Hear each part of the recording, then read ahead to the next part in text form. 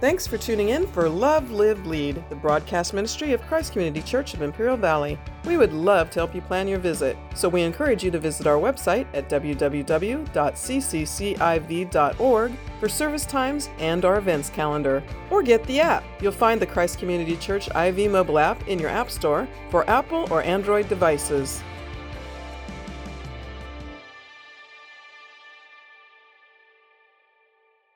If you have your Bibles, will you open your Bibles to Genesis chapter 6? We're going to jump off today's message in Genesis chapter 6. While you're turning there, if you're here this morning and you finished all of your Christmas shopping, I want you to raise your hand. All right, look at these people. There's some that are really on it, huh? Now, how many of you who saw those people raise their hands saying that they're finished hate those people? Raise your hands, right? How many of you have a person in your life that has everything and they're really difficult to buy a gift for, right? What do you get the person who has everything? It's very difficult to do, isn't it? Now, as difficult as that is, I think that it's even more difficult to be the person that has everything, that has unending resources, to be able to find a gift to give to someone that communicates some sort of sacrifice or worth.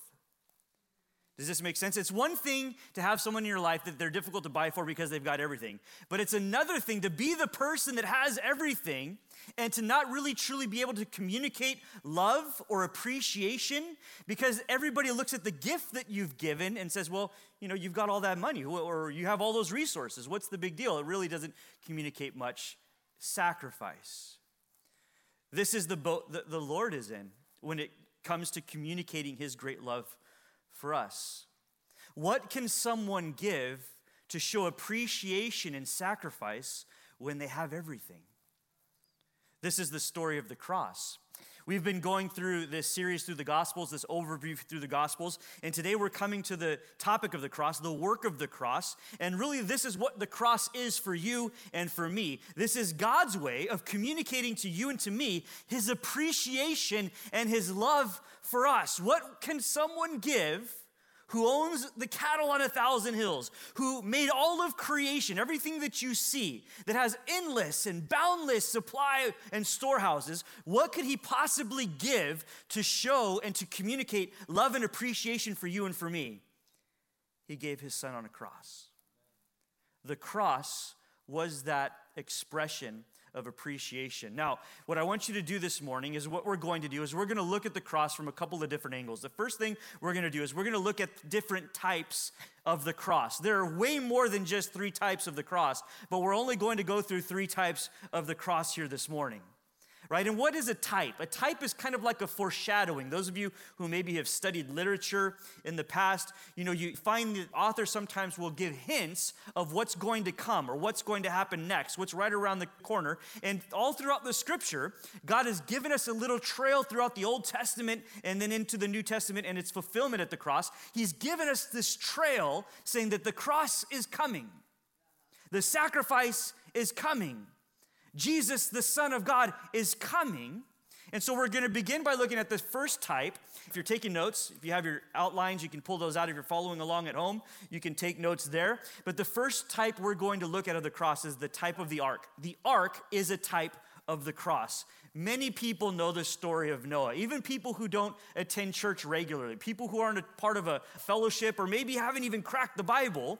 They know the general story of Noah and the flood and the ark and the animals 2 by 2, right? These are stories that we're familiar with, but I want to take a look at Genesis chapter 6 a little bit more in detail this morning so that we can see exactly how the ark was a hint, was a picture, was a type of the cross which was to come. You following me? So Genesis chapter 6, pick it up in verse 5. It says, "The Lord saw that the wickedness of man was great in the earth, and that every intention of the thoughts of his heart were only evil continually. And the Lord regretted that he made man on the earth, and it grieved him to his heart. So the Lord said, I will blot out man, whom I've created on the face of the earth, on the face of the land, man and animals and creeping things and birds of heaven, for I'm sorry that I've made them. But Noah found favor in the eyes of the Lord." So this text begins here, and the Lord looks down upon the condition, the heart, the culture the attitude of man, and it says there that the wickedness of man was great upon the earth. This word wickedness in the Hebrew is ra. And what the word means is it means a wickedness or an evil that takes you to the place of a broken or severed relationship. This is important. We're going to see that this is very important later on in the sermon today. But that's the kind of wickedness that was running rampant throughout the days of Noah. It was a wickedness that was breaking fellowship with God. People were far from God because they'd allowed evil and wickedness to take over their hearts, and it led them astray, and it separated them from the goodness and the greatness of God. It's an impurity that leads to a broken or a severed relationship. Some of you may be here this morning or listening from home, and there's some sort of sin that you've allowed to creep into your life. And maybe it started small, but it's festering, and it's growing, and it's stinking, and it's beginning to soil and to saturate your life. And what that sin is doing, what that moral impurity is doing in your life, is it's causing a broken or severed relationship between you and God. And the only way that that can be addressed, the only way that you can make that right is if you repent, if you turn from that sin so that that relationship with God that is severed today because of your sin, so that that relationship can be restored and that intimacy can be healed. You have no one to blame but yourself this morning if you feel far from God. The only reason we are far from God is because we allow our hearts to wander and to follow after the things of the world. So it says there that the wickedness of man was great on the earth, and that every intention and thoughts of his heart was only evil continually. The thoughts and the intentions of the heart. In Hebrews chapter 4, the author of Hebrews says this. He says, "For the word of God is living, it is active, it's sharper than any two-edged sword, piercing to the division of the soul and the spirit, the joints and the marrow. It's a discerner, it's discerning the thoughts and the intentions of the heart." This is what the power of God's word does. Verse 13, "And no creature is hidden from his sight, but all are naked and exposed to the eyes of him to whom we must give an account." God's word is a discerner of the thoughts and the intents of the heart. In Noah's day, the thoughts and the intents of the heart were only wicked, evil, continually, all the time. God's word exposes that, right? And we're all naked or exposed and open to the one to whom one day we're going to have to stand before and give an account for every word we've spoken, every deed we've done. That day is coming. That day of reckoning is coming for each of us. Are you prepared for that? See, in John chapter 3, Jesus said that this is what condemnation is. This is the result of condemnation. It's because people love darkness more than light.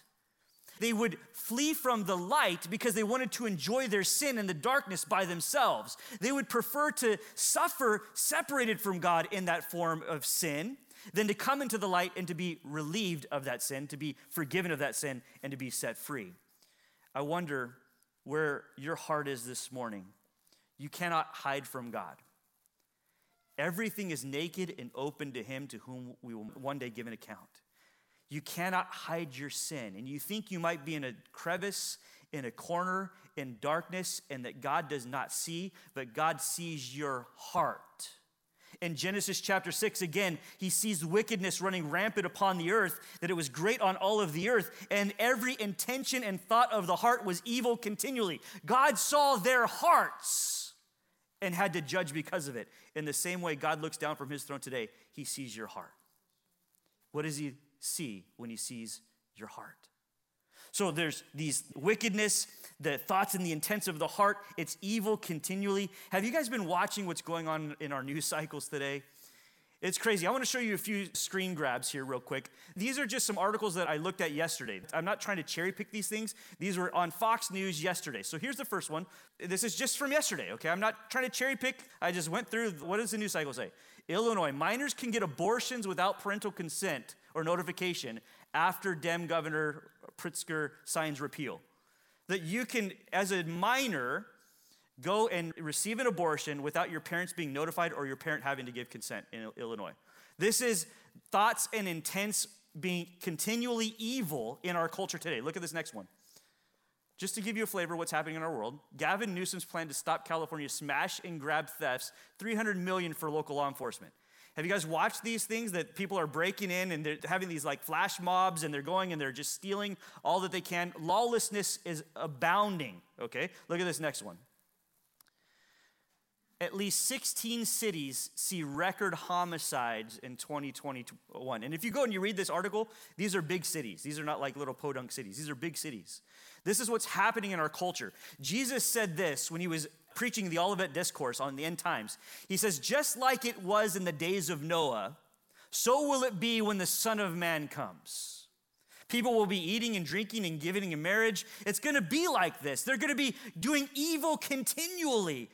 Evil will always be in the heart, will be on the hearts of people. This is what our world will look like right before the return of Christ, Jesus says. Can we not see this happening today? Jesus said in Matthew chapter 24, verse 12, he says, and because lawlessness will be increased, the love of many will grow cold. We're experiencing this today, and it grieves God's heart. I want you to look at this word here. Verse 6, Genesis chapter 6. And the Lord regretted that he had made man on the earth, and it grieved him to his heart. This word grieve, it speaks of a physical pain and an intense emotional distress. Do you realize that your sin grieves God's heart? I don't want to be found ever in a place where my attitude, my heart attitude, my actions are grieving the people that I love. I don't want my words that I say when I come home at the end of the day to scar my wife or my children. How much more so should we desire to safeguard the heart of the Lord, the Spirit of God, and to not grieve him? Here in this case, he felt an intense emotional sorrow and even physical pain because of the condition of the hearts of men. Right? So there's this grieving process that is there that's happening in the Lord. And it says that he wanted to just blot them out. Verse 7, so the Lord said, I will blot out man whom I've created from the face of the earth. I'm just going to erase man and the animals and the creeping things and the birds. I'm going to just start over. For I'm sorry that I've made them. The word sorry in Hebrew is translated sick. He's sick with sorrow, physically became ill. That's what this word speaks of. It's a physical illness or sickness. It means to take your breath away, to be left breathless. Like when you're hit in the gut. Have you ever been in a fight and you get hit right in the stomach and you can't breathe? It's like you're gasping for air. That in the Hebrew, that's what this is speaking of, this sorrow. It's like God's breath was taken away because what he had created to be good and perfect and pure was so tainted and destroyed by this time that he literally was physically ill. He says, I'm sorry that I've done this, and I just want to erase what I've done because man has become so wicked. But in the midst of that intense grief or sorrow, verse 8 says, but Noah found favor in the eyes of the Lord. The word favor there in the Hebrew is hen, just like a chicken and a hen. And it means grace, that Noah found grace or compassion, sympathy in the eyes of the Lord. In the midst of all of this wickedness, in the midst of all of this heartache, in the midst of all of this terrible thing that are happening across the face of the earth, God wanting to start over, there was one man who caught God's attention. And the word says that Noah, in the eyes of God, he found grace in God's eyes. God wanted to grace Noah because he was different than the rest of the culture, than the rest of the landscape. Read on with me, verse 9. These are the generations of Noah. Noah was a righteous man, blameless. The word blameless means complete. It means healthy. It means whole. And his generation, Noah walked with God, halek. In Hebrew, it means to be led by. It means to follow. It means to hold the hand and to be led through life. This is the way Noah walked with God. He was truly led by God's Spirit. He asked God before he made a decision. He waited upon the Lord before he spoke. He wanted to make sure that what he did in his life was a reflection of the glory of God. He walked with God, and because he was walking with God, God took notice of this. God saw this and said, I want to grace you above everyone else.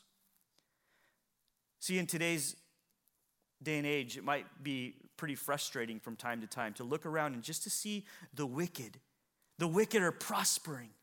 And they're getting away with their sin. And it seems like the further time goes, the more wicked they become. God is watching. He sees the intents of their heart. Judgment is coming, but he's also watching for the blameless. He's also watching for the righteous. He's also watching for the one willing to be led by his Spirit. And if you are willing to be the one to be led by that Spirit, he will bless you with grace. Do you want grace in your life? Then you need to start walking with God. There is no shortcut. There's no way around it. That is the solution. You walk with God, you receive grace. Grace is waiting for you in that moment. So Noah, walk with God. Look at verse 11. The earth was corrupt in God's sight. The earth was filled with violence. God saw the earth, and behold, it was corrupt, for all the flesh had corrupted their way of the earth. And God said to Noah, I have determined to make an end of all flesh, for the earth is filled with violence through them. Behold, I will destroy them with the earth. Make for yourself an ark of gopher wood. Make rooms in the ark, and cover it inside and outside with pitch. Now, this is where this gets interesting. This gopher wood, the word in Hebrew is spelled G-O-P-E-R, gopher. And there isn't really a gopher wood that archaeologists or historians can find. They translate this oftentimes cypress trees, because cypress trees had some sort of a resin or sap that would kind of be used as a sealant for the wood. And so they don't really know what gopher wood is, but it's there in the original writings, right? It's there in the original Hebrew. So what is gopher wood? What does this equate to? What does this wood really look like? And so again, they're just assuming it's some sort of a resinous, sticky type of wood that would be suitable to maybe be pliable enough to make the ark, and also a little bit of water resistance, because the world's going to be judged by water. But if you read on in the original language, the two next words that I want to look at there, the first one is cover. He says, I want you to make for yourself an ark of gopher wood, make rooms in the ark and cover it. That word cover is kapar in the Hebrew, K-A-P-A-R. Kapar in Hebrew. And the word literally means to somehow make some sort of a covering. It means to make a purge. It means to conceal. So I want you to take some wood that covers and that conceals. And then the next word we're going to look at is the word pitch, which again is very similar in the original language. It's koper instead of kapar. It's koper, and the word means to make atonement for. It means to make a covering for.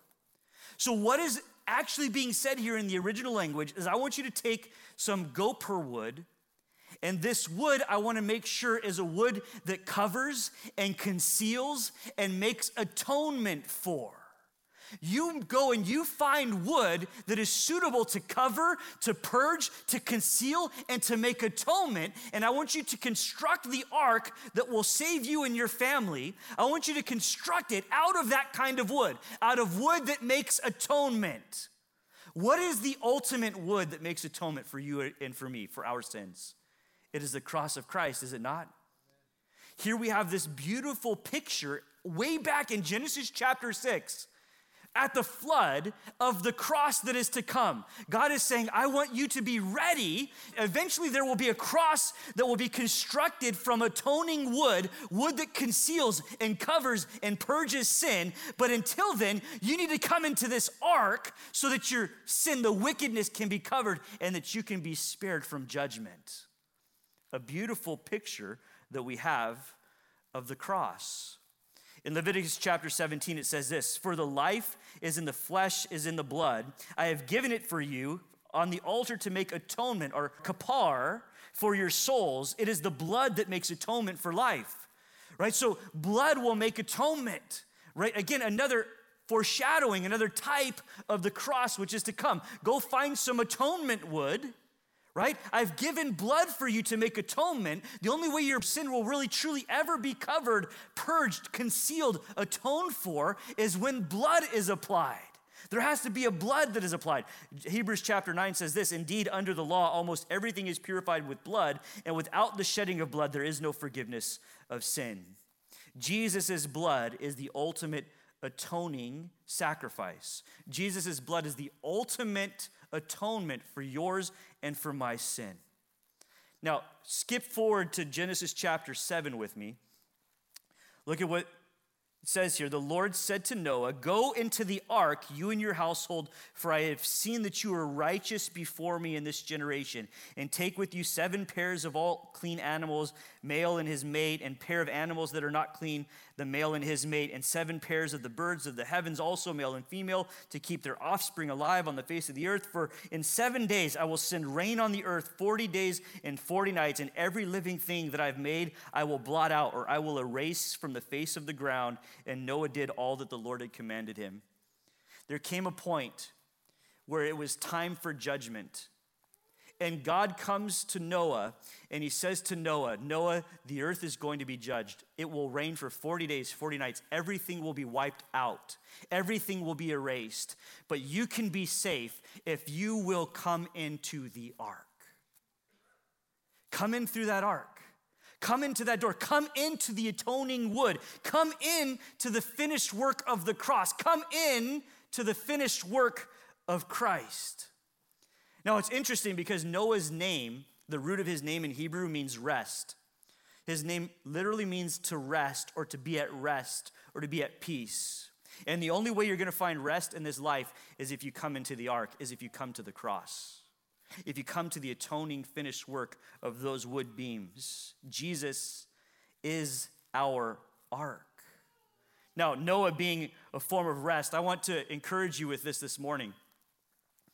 Because for some of us in the room who've been walking with the Lord for some time now, we've traded our sin for religion. And what I mean by that is at one point in time, right, we were in the world, living like the world, doing what the world did, but then we came to understand that there was someone who gave their life for us. We surrendered our hearts to Jesus. We began to walk with the Lord in a way we didn't walk with the Lord before, but somewhere along the line, even that got perverted, and we started trying to earn our salvation. We became very religious. And we believe that our worth is based upon what we offer to God, that not based upon what God offered for us. Both are wrong. If you're here this morning and you have a Pharisee's heart, the attitude of a Pharisee, you need to repent. You also need to find rest. Rest is needed for both the sinner and the religious. Listen to what Jesus said in Matthew chapter 11. He says, "Come to me, all you who labor and are heavy laden, and I will give you rest. Take my yoke upon you and learn from me, for I am gentle and lowly in heart, and you'll find rest for your souls. For my yoke is easy, and my burden, it's light." The Apostle Paul was a man who was trying to live a righteous life, trying to earn his way into God's presence. And in Philippians chapter 3, he comes to this point in his life and he says, "Look, I've done it all. As far as like the Hebrew religion, the Hebrew culture, I performed it all. I did everything just the way I was supposed to do. But I came to this point in my life," and I want you to read this, it'll be on the screen. He says this in Philippians chapter 3, beginning in verse 8. "Indeed, I count everything as loss because of the surpassing worth of knowing Christ Jesus my Lord. For his sake, I've suffered the loss of all things. I count them as rubbish." It's worthless. All that I used to live for, all of my past religious duties, all of those ways I tried to earn God's favor, it's trash. It's a heaping pile of trash, garbage. It's all rubbish so that I might gain Christ. Look at this.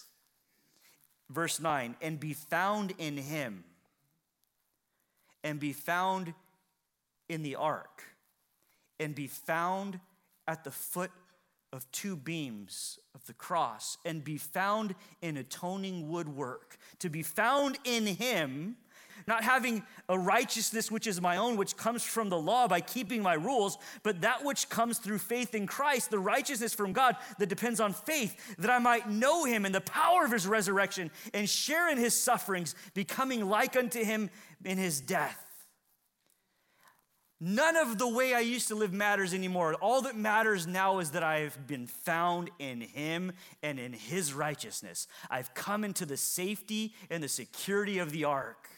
I found my rest in the ark.